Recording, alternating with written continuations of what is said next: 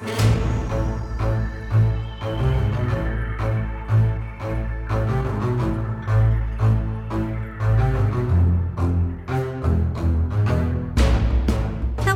all of our listeners all over the world. If you're hearing this, then you've stumbled upon a brand new episode of Real True Facts. My name is Joyce Summers. And I am Pat Swayze. Not that one. Hey, Pat Swayze. This week is week 2 of the Real True Facts Monster Mash. Last week we talked about lycanthropy, but this week it's a brand new monster, and if you feel like you're being watched as well, you're not alone. Because this show is all about the Invisible Man. Yep, one of those classic kind of, we're calling them monsters. I think that's still maybe a bit unfair, but it's hard to come up with something else. Classic monster, so the Invisible Man, or, we'll kind of be discussing invisibility in general. And I have to say, this is toward the top of the list whenever you ask someone about what superpower they might want. Oh, yeah. I feel like, flying is up there, but I feel like invisibility is really toward the top of the list, right? It is. I think people say flying, and then they go, oh, invisibility. Some of the things they want is like, I guess just to go undetected or have super strength, just something to really give them a leg up in life. And I think invisibility is kind of the ultimate superpower in that way, if you're thinking about how it could help your life the most. Because if you can go places undetected or hear information that maybe you would normally be privy to without people knowing, I think you might become a very powerful person.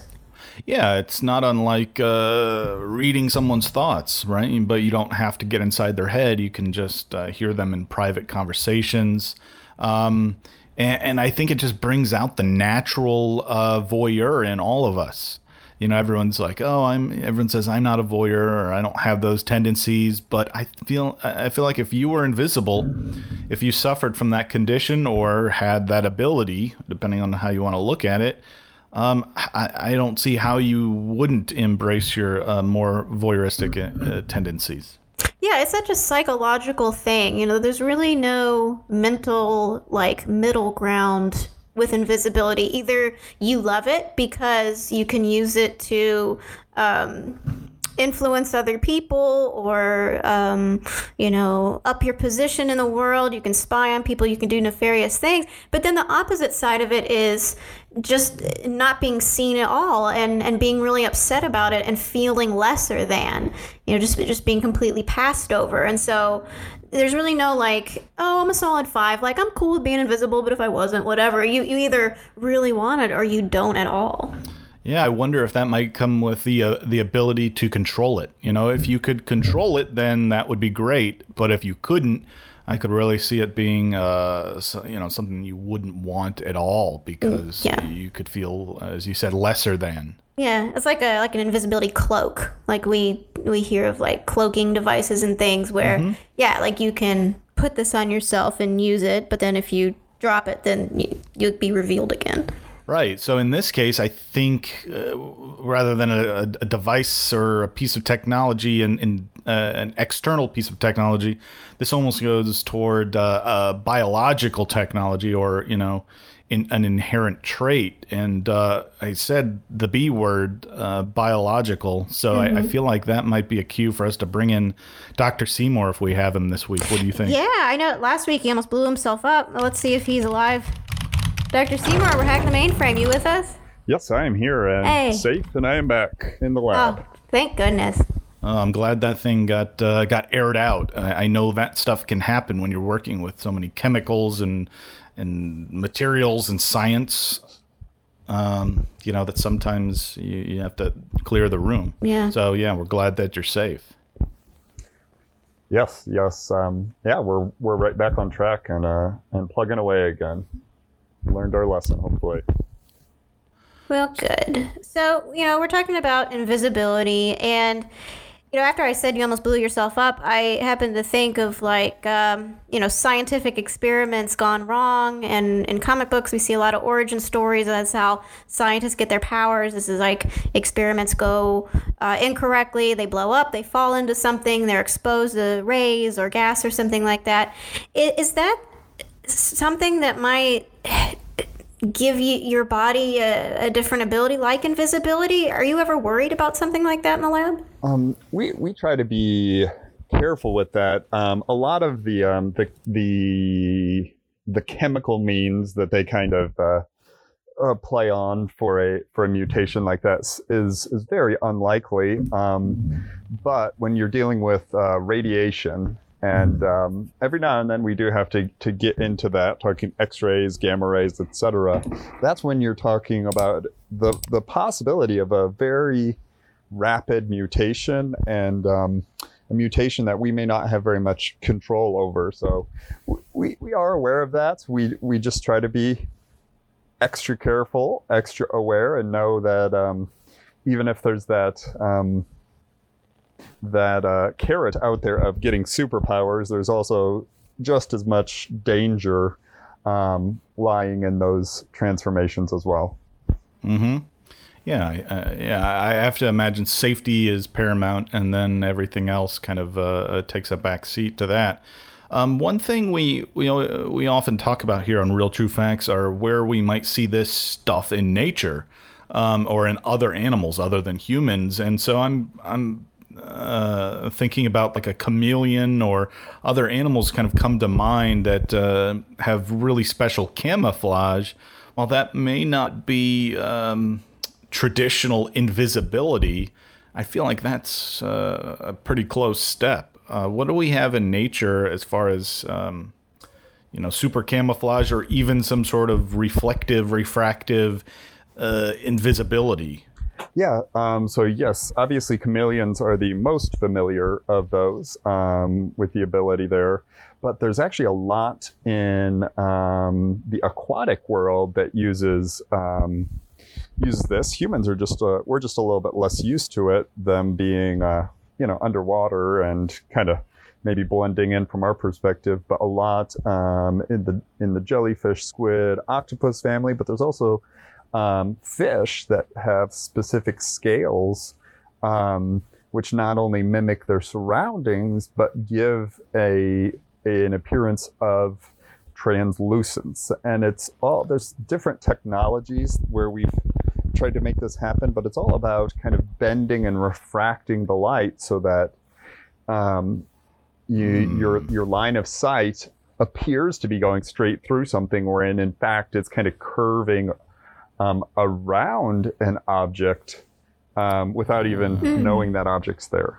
Like a magic trick. Mm-hmm. Wow. So this actually, I'm curious because I've heard about it. I'm just familiar enough with it to be dangerous in that, the human sight, we can see a certain spectrum of light. So, we can see certain things, but then there are just some frequencies of light and that we don't see. Our human eyes just don't pick up. I've heard of that spectrum before, and so that makes me wonder, it could be possible something could be invisible to humans, but visible to, dogs or cats or, obviously a heat infrared camera or something like that, or a specialized camera.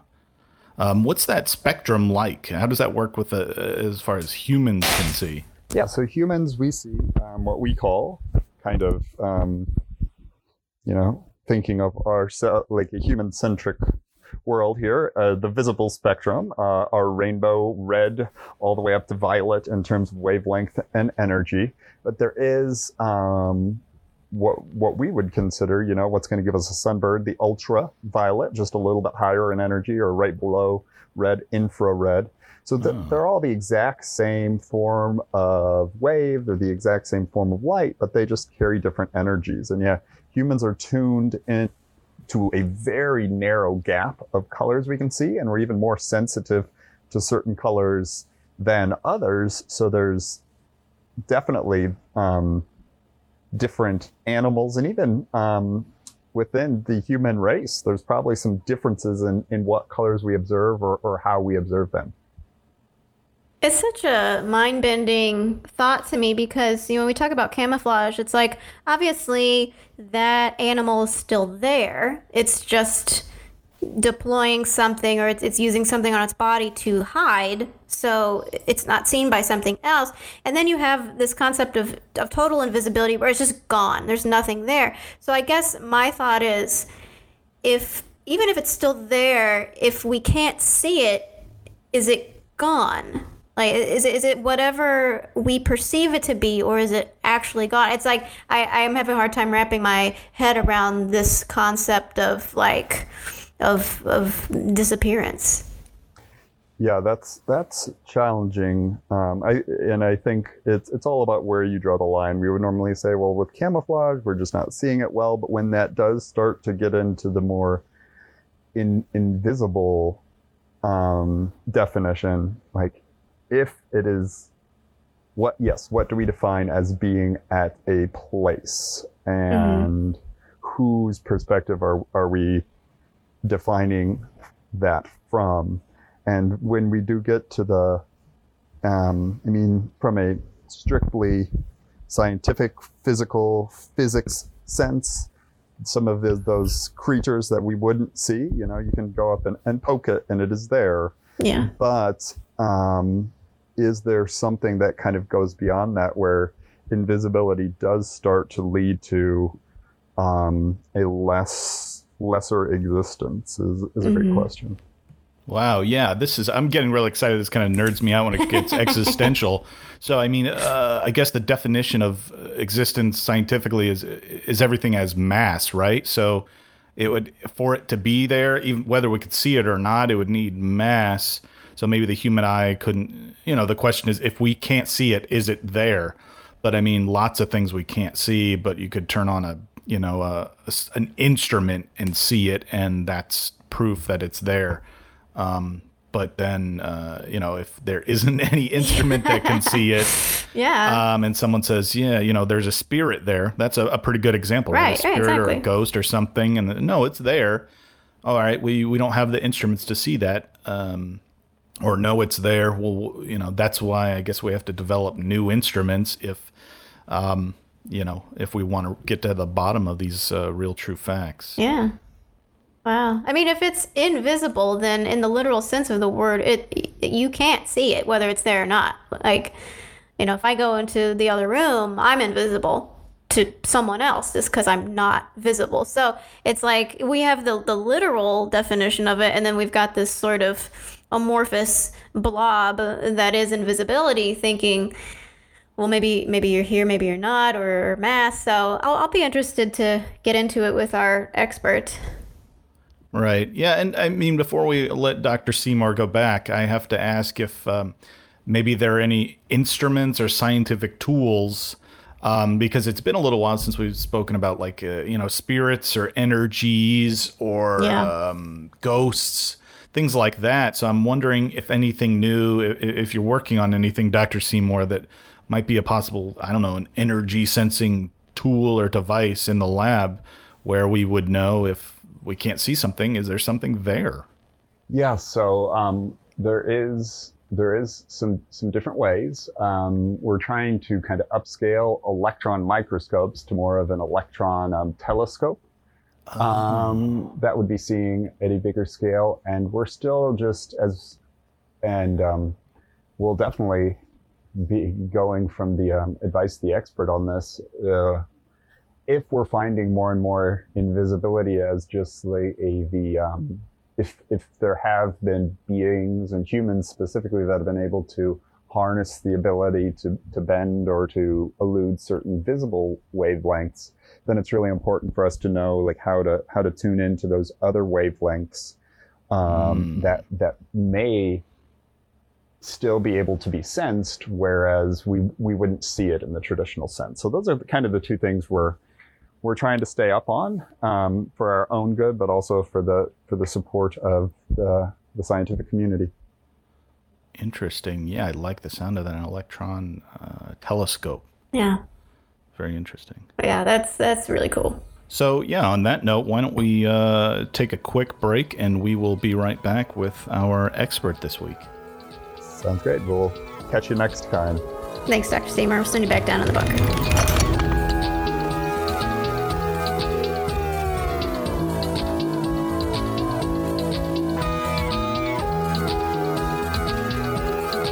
back from a short break on Real True Facts. Our guest today is Jeremy Baxter, an expert in reflective science. His weekend public access show, Me and My Reflective Science, just got picked up by Apple TV and is in development. Please give us a warm Real True Facts welcome to Jeremy Baxter. You're too kind. Jeremy, that's so exciting about your show. Well, thank you. It's been a long time running. We've been working on the weekend show for quite some time now, and to have somebody look at it, we start our time slot. The name of the show is called Me and My Reflective Science, and our time slot when we first began the show was late Saturday morning or Sunday morning. At around 2:30 a.m. Yeah. And by the magic of people tuning in to the show, somebody got their apple cut their eye, or whatever the phrase is. That is exciting, yeah, because you're in Provo, like you're not even in Hollywood, so that's really cool that a show that's not even being developed in LA gets picked up. So that's really I've cool. heard that Apple's spent around $1 billion, I think it's billion with a B dollars in developing their new TV and film service, and so they're doing more fringe stuff that's right up our alley, in Real True Facts. So Yeah.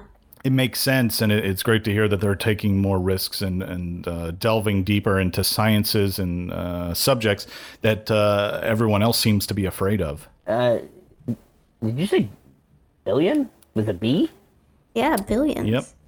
Huh. Yeah, I'm not saying that all of that may have gone to your show. I just know that they have to pay those high priced writers, directors, and actors that won't move over to Apple unless they flash the dollars, I guess. Yeah, I guess so. Huh. I didn't. Yeah. I don't know how much they're paying you, Yeah, it's but they're not like that. not that much. Well, it's bureaucracy. So I want to let's get into it here. We can talk more about your show, but for all of us at home, and me and myself included, what is reflective science? Oh my goodness, where do I begin? Reflective science is the reflection of light. Now I can't give you. I can give you notes for days, and I will go through the science of reflection.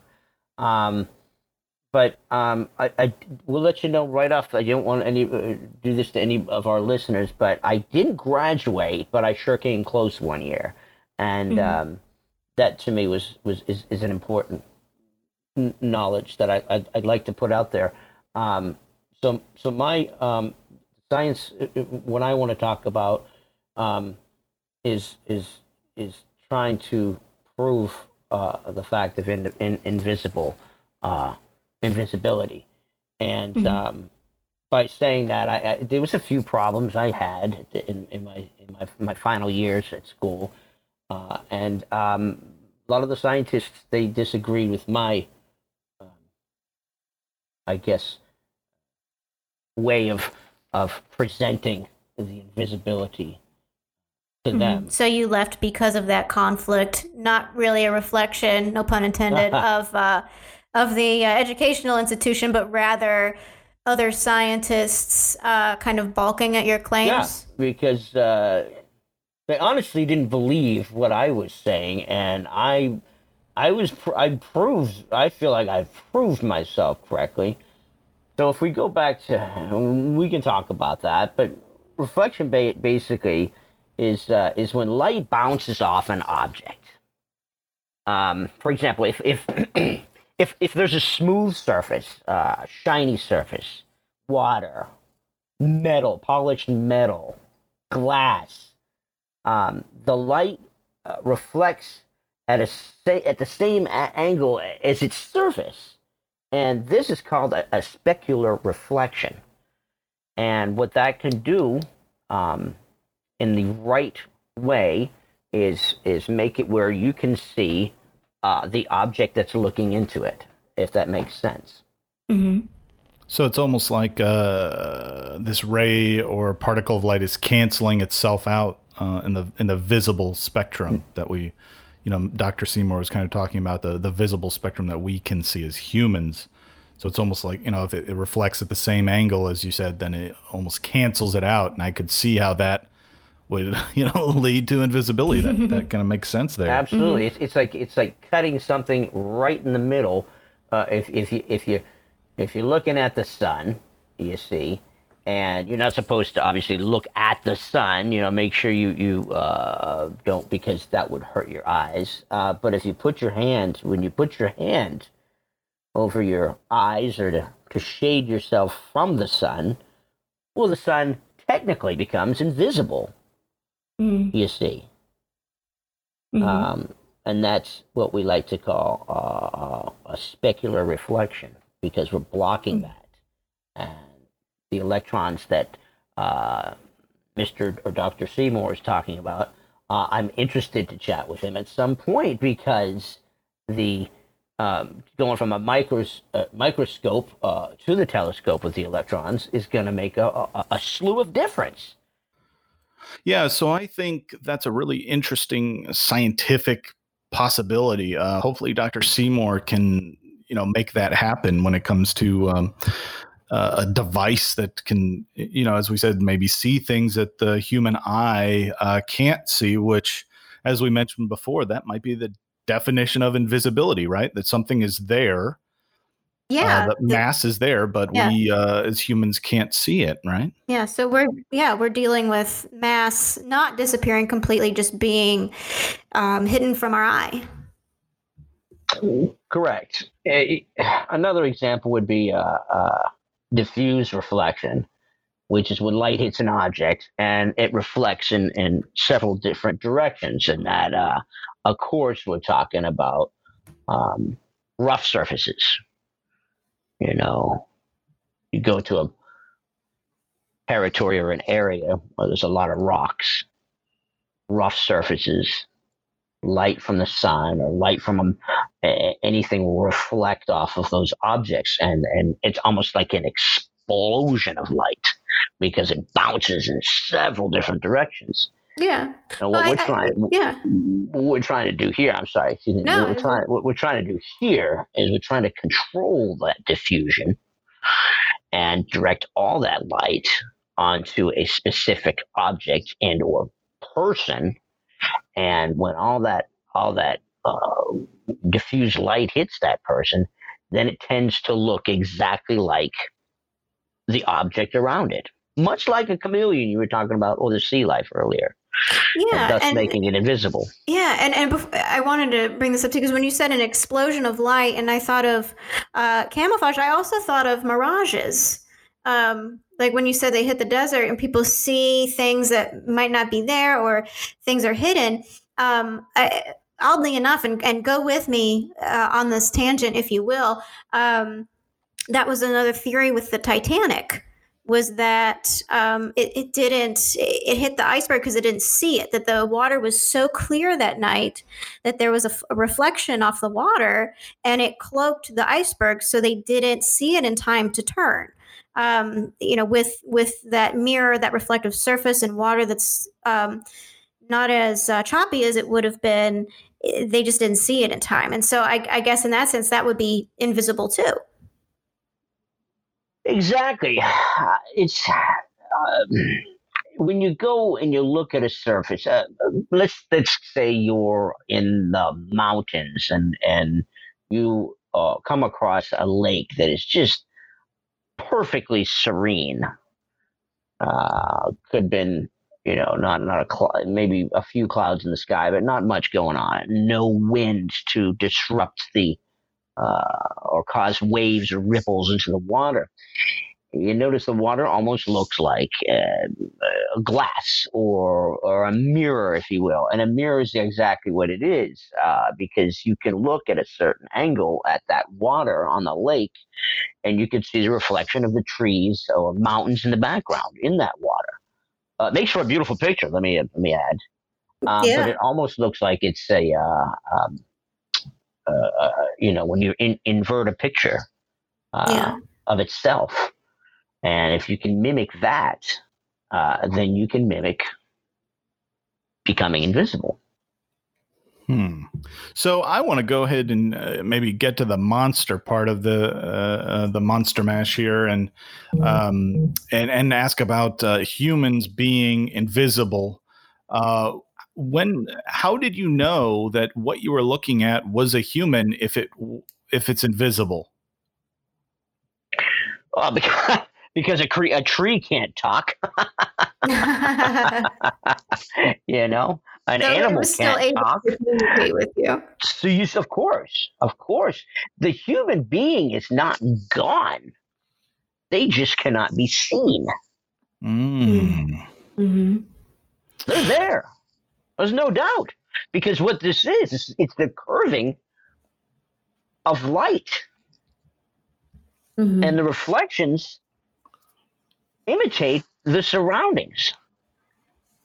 So the appearance you see is that you are not being able to see by the human eye.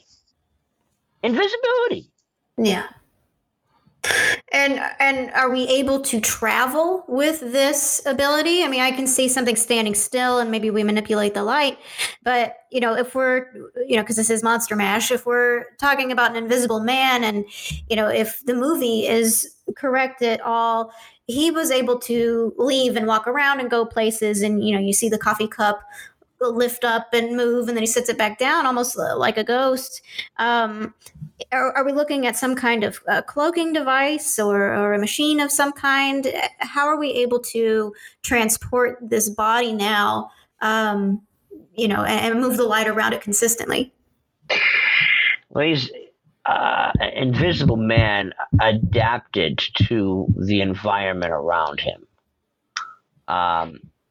using the exact suit that he was wearing, actually wearing kind of like a jumpsuit, if you will, Mm-hmm. with a little tiny.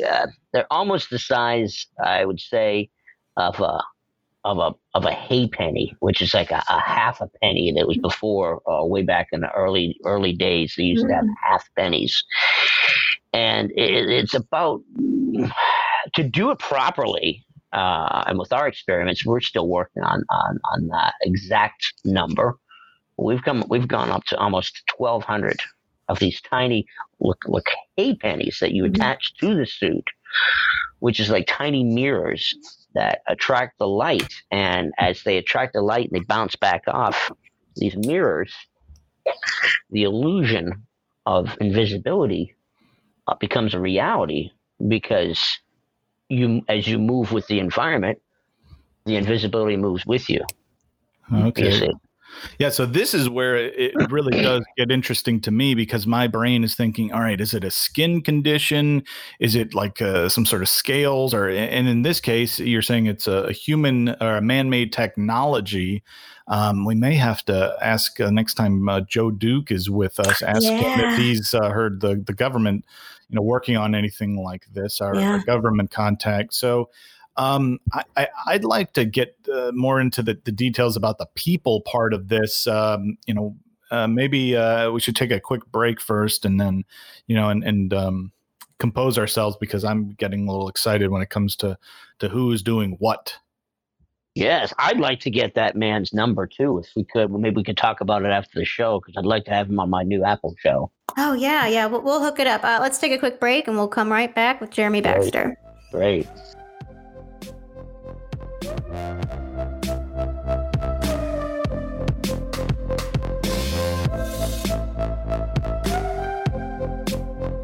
Welcome back to Real True Facts. Talking today with Jeremy Baxter, expert in reflective science. We're talking today about the Invisible Man, invisibility, week 2 of our Monster Mash. Jeremy, thanks for coming back.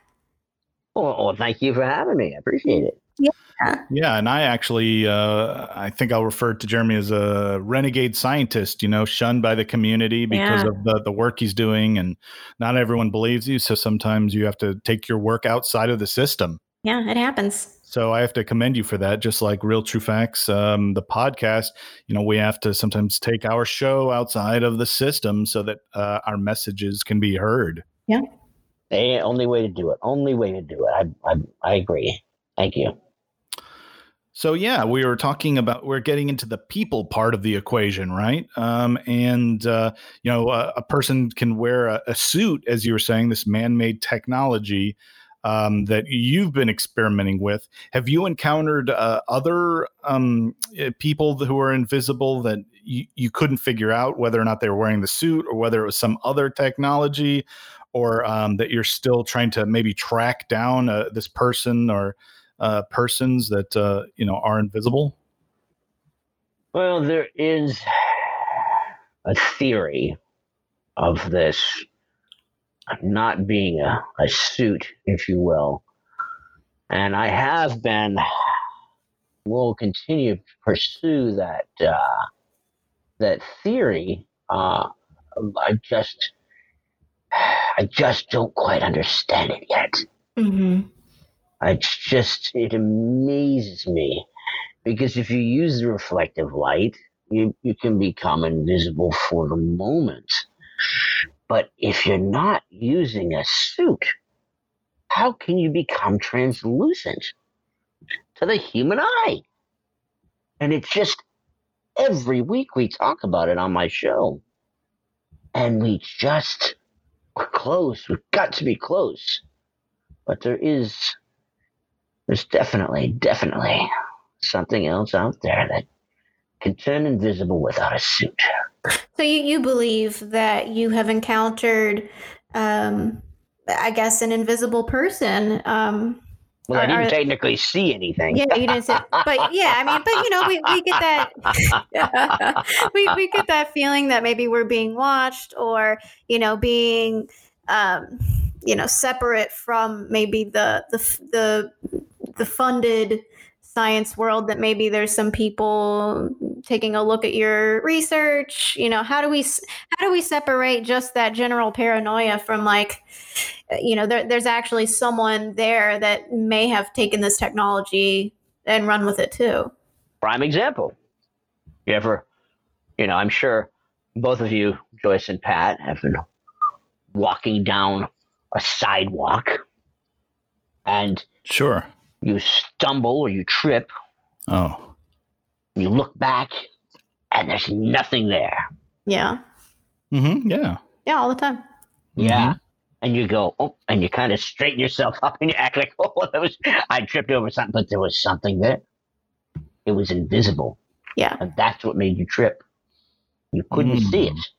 So could this, the science says then that the invisibility does not just start with a human, but there's other ways. And so something was there, invisible.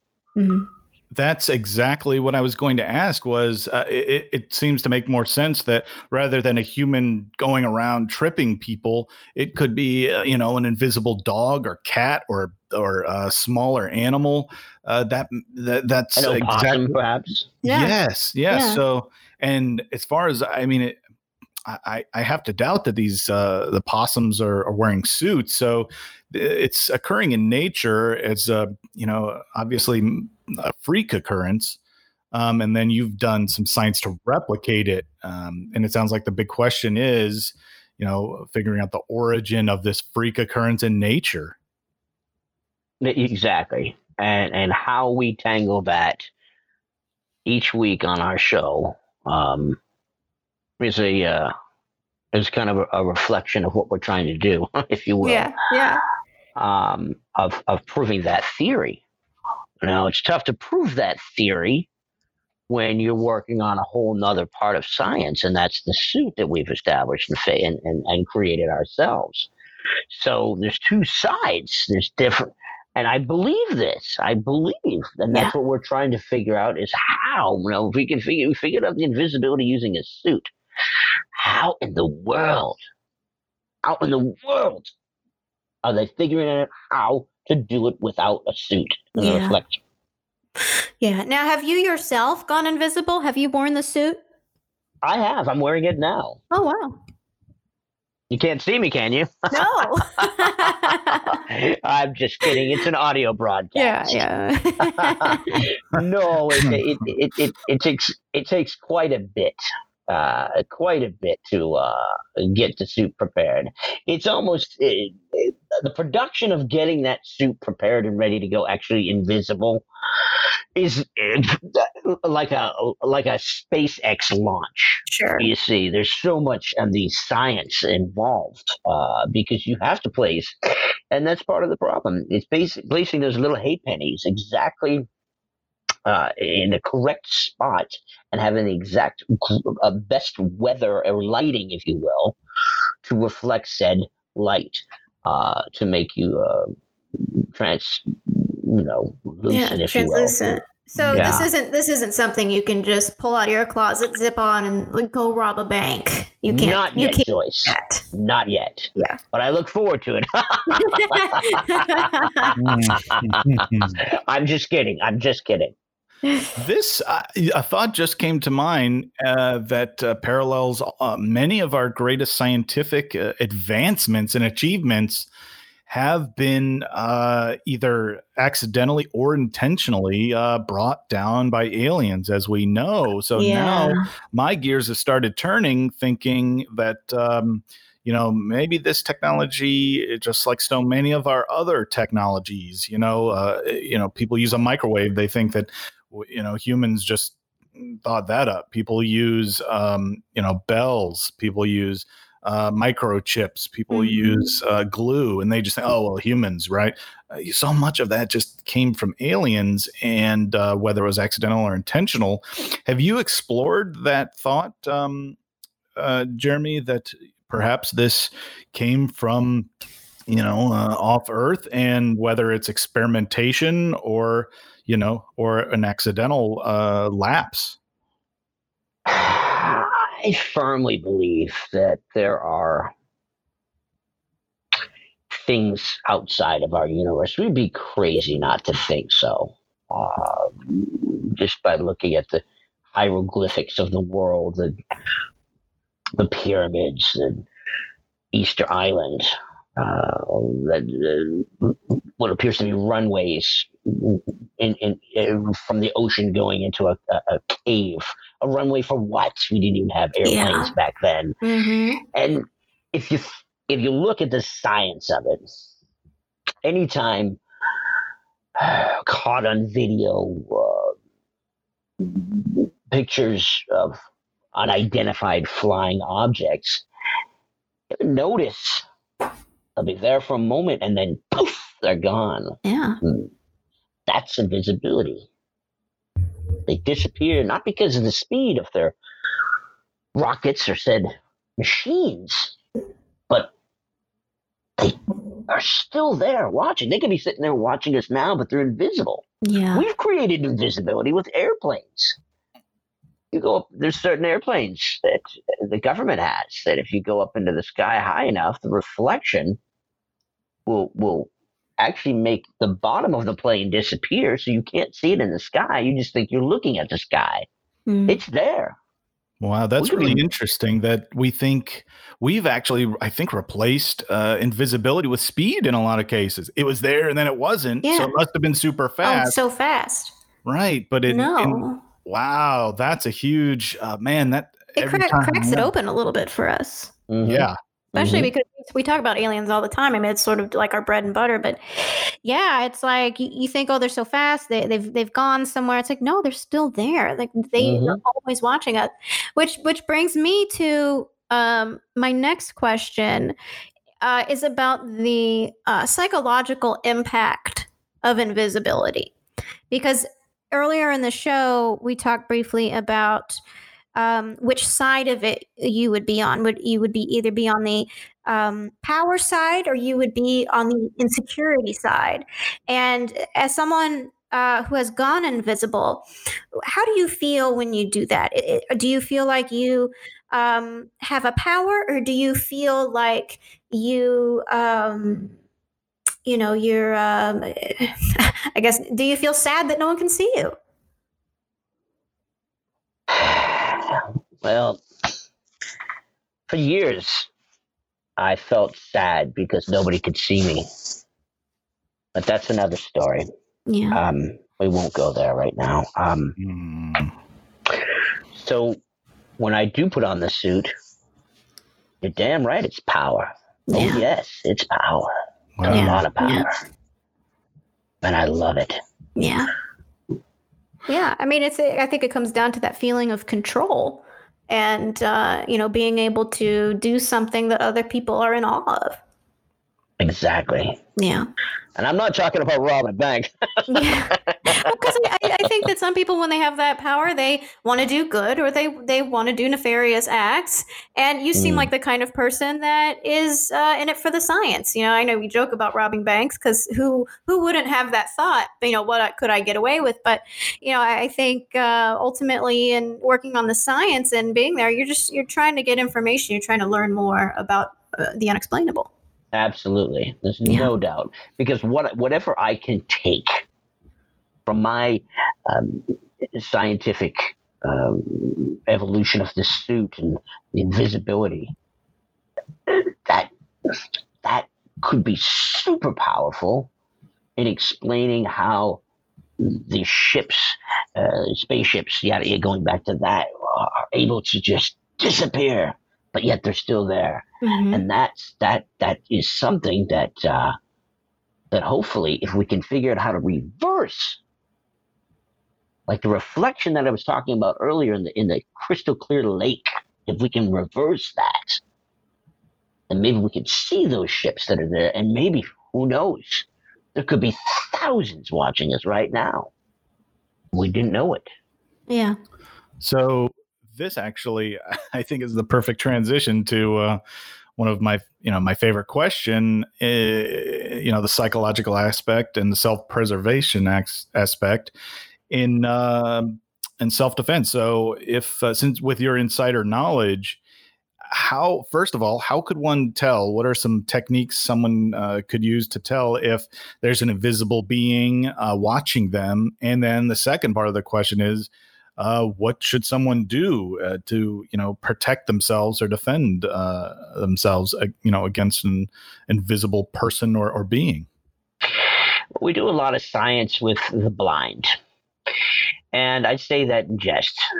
You see, the blind have a keen sense of hearing, and they have usually people that have lost their sight or were born without sight have their awakened keen sense of hearing, and they can hear the invisibility. And when I say that, is not only do they have a stick to help them walking, but they can hear so much clearer. That's why when sometimes you see an animal, a wild animal, walks close, they're not looking at you and being afraid. They can hear and sense something invisible around you. Mm-hmm. Whether it could be the aliens or whoever it could be that has mastered this. I had an example when I was wearing the suit. And we were testing it out. It was a perfectly beautiful fall afternoon. And this is about, a year and a half ago when I first started my show. And we were out, me and my partner, Jonathan, were out in the woods. And we were testing the suit out. And he was hiding behind a rock, and we have a special machine that helps to adjust, inflate, and deflate the suit, and kind of a ripple effect that helps to reflect the light. Mm-hmm. It kind of moves as I move, if you will. And I came across a lynx, and the lynx was just sitting there, looking in my direction. And of course, I was scared out of my wits. I'm thinking, oh my goodness, this thing's going to attack me. Yeah. But it couldn't see me. But it knew I was there. It knew because of its senses. So whether it's an animal or whether it's a blind person, you can sense if something's invisible around you. Mm-hmm. You just have to listen. Now, as far as something attacking you, that's when you really have to just actually you're pretty good with a whip, I suppose. You can't just go around life swinging something around your head and hoping it hits it. Yeah. Yeah. So you kind of just have to play that one by ear. I don't have an exact answer for that. Yeah, part of your question. how can you protect yourself from something you can't see? I guess, from what you're saying, just work on sharpening your senses.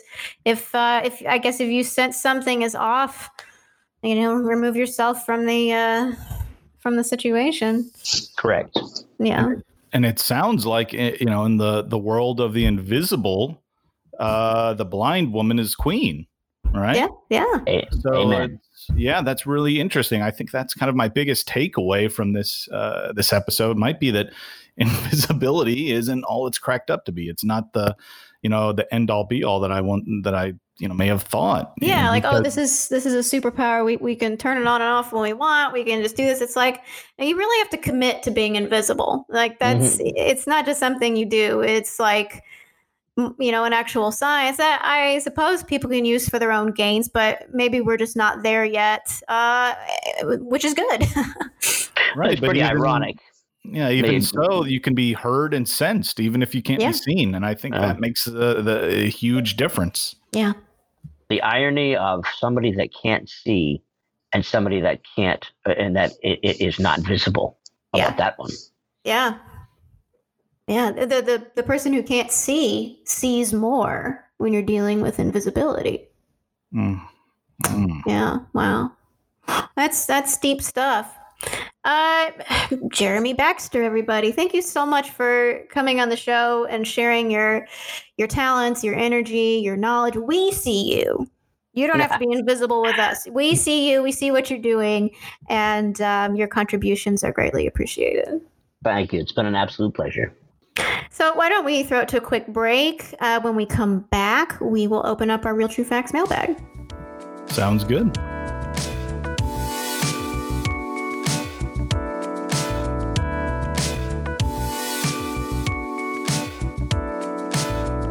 Hey, we're back from our final break on Real True Facts. Let's open up our mailbag.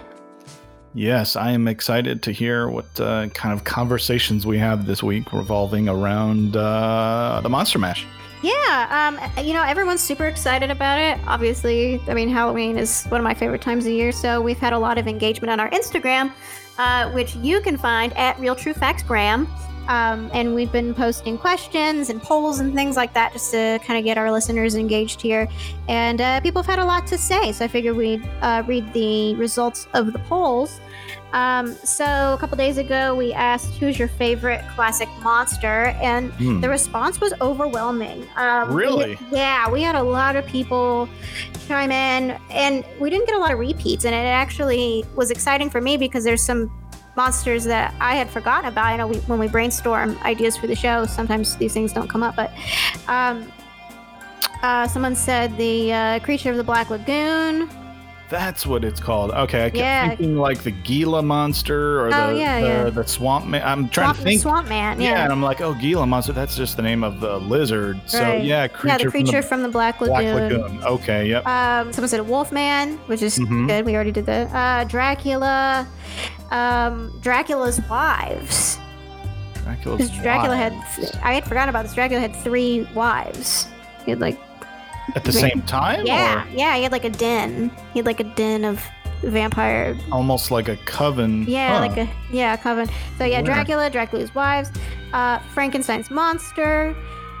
Someone said Bloody Mary, which I thought was cool. Oh, that's fun. Yeah. I wonder, did we get Bride of Frankenstein since we got Dracula's wives? Let me scroll. No, I didn't get the Bride of Frankenstein. I feel like that's more a little bit more known than the Brides of Dracula, but that's just me. Maybe that's I don't know. People are super into vampires, so I don't know. Oh, that's true. Yeah. Yeah. There were huge books and series and movies based on Frankenstein. A lot of lore there. But Frankenstein, Bloody Mary. Another person said Banshees. May have to research what the Yeah. difference between a banshee and a poltergeist or other sort of ghost is. Yeah, there's a lot of screaming with banshees, I think. That's what I've heard. And then another one for Dracula. So I mean, everyone. So because we got a couple of responses for Dracula, we posed another poll, which I did, and I'm going to read the results of it live. I haven't seen the results of this poll yet, so I'm going to do it. I'm going to read them live here. But Well, while you're pulling that up, I'm curious whether we may do vampires next, or we may save it for the final, since it's so hot right now. yeah. Okay, so results of our poll, I asked, so out of all of those, who is your, between the two, Dracula or Frankenstein? And I'm looking at the results. We are split 50-50, which is hilarious. That half of our followers said Dracula, half of the people said Frankenstein. So we're split down the middle. We don't know who's the best yet, but it definitely might be worth exploring in future shows for the Monster Mash. Yeah, I'm really interested in Frankenstein's monster because we know it's a work of fiction, just like Dracula. They're books, they're works of fiction, and but so much of them are inspired by reality. So that's going to be the fun, is exploring where the real Frankenstein's monster was or is, and whether we talk about Vlad the Impaler or modern vampires. There's a lot there. There's so much there. I mean, it's almost like UFOs. You have to do like a multiple part anthology series just on that stuff. But yeah, excellent engagement on our Instagram. Again, you can see all of that good stuff, more info behind our guests and behind our shows at Real True Facts Graham. Maybe next week we get into Frankenstein's monster a little bit. Yeah, I like the sound of that. Yeah, that sounds good. If you would like to answer, well, we'll answer them. But if you'd like to ask us a question, our email is mail@realtruefacts.com. Wait, is that right? Mail at realtruefactspodcast.com. Yep. And you can link to our Podbean at realtruefactspodcast.com, but it's mail@realtruefactspodcast.com. Ask us questions. If you have any questions about Frankenstein, any tidbits we need to know going into it, just let us know. Shoot us an email there. We'll read your questions on the air. Yes, and be sure to not only check us out on all the major platforms, but follow. I find that's the easiest way to get new episodes. Yeah. If you subscribe or follow on Spotify, Apple, iTunes, Google, Amazon, Stitcher, and I believe there are a few more because no one has taken up the challenge to find a platform we are not on. But yeah. I always recommend when people ask about the show, hey, subscribe or follow on one of those services, and so you'll always be notified when a new episode drops. Yeah, and tell your friends. Word of mouth is always good. It helps us do our jobs better. It gets you more shows, more people that listen. We're always going to have good content for you, but it'll be better stuff. More people that listen, get the word out there. And the best part is that everyone gets real true facts. They get to learn the truth about their world, which is ultimately the most important part for us.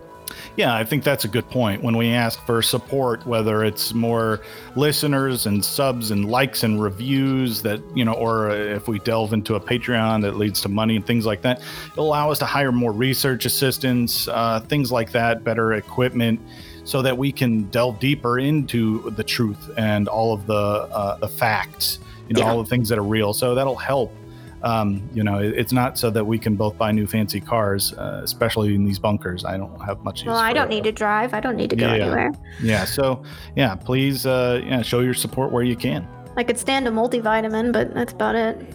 Yeah, that's one of the few things I do splurge on. I find vitamins, the prices keep going up, but without as much exposure to daylight as I would like. Yeah. Those multivitamins, I feel are pretty important. Help us get our vitamins. I think that'll do it for us this week. Thanks for tuning in for another week of Real True Facts and Volume 2 of Monster Mash. Stay tuned next week for Volume 3 as we continue our fun Halloween adventures. Follow us, email us, and keep listening. And most importantly, I know I say this every week, but keep questioning your world, because just because you hear about it or read about it doesn't mean it's true. We will see you next time.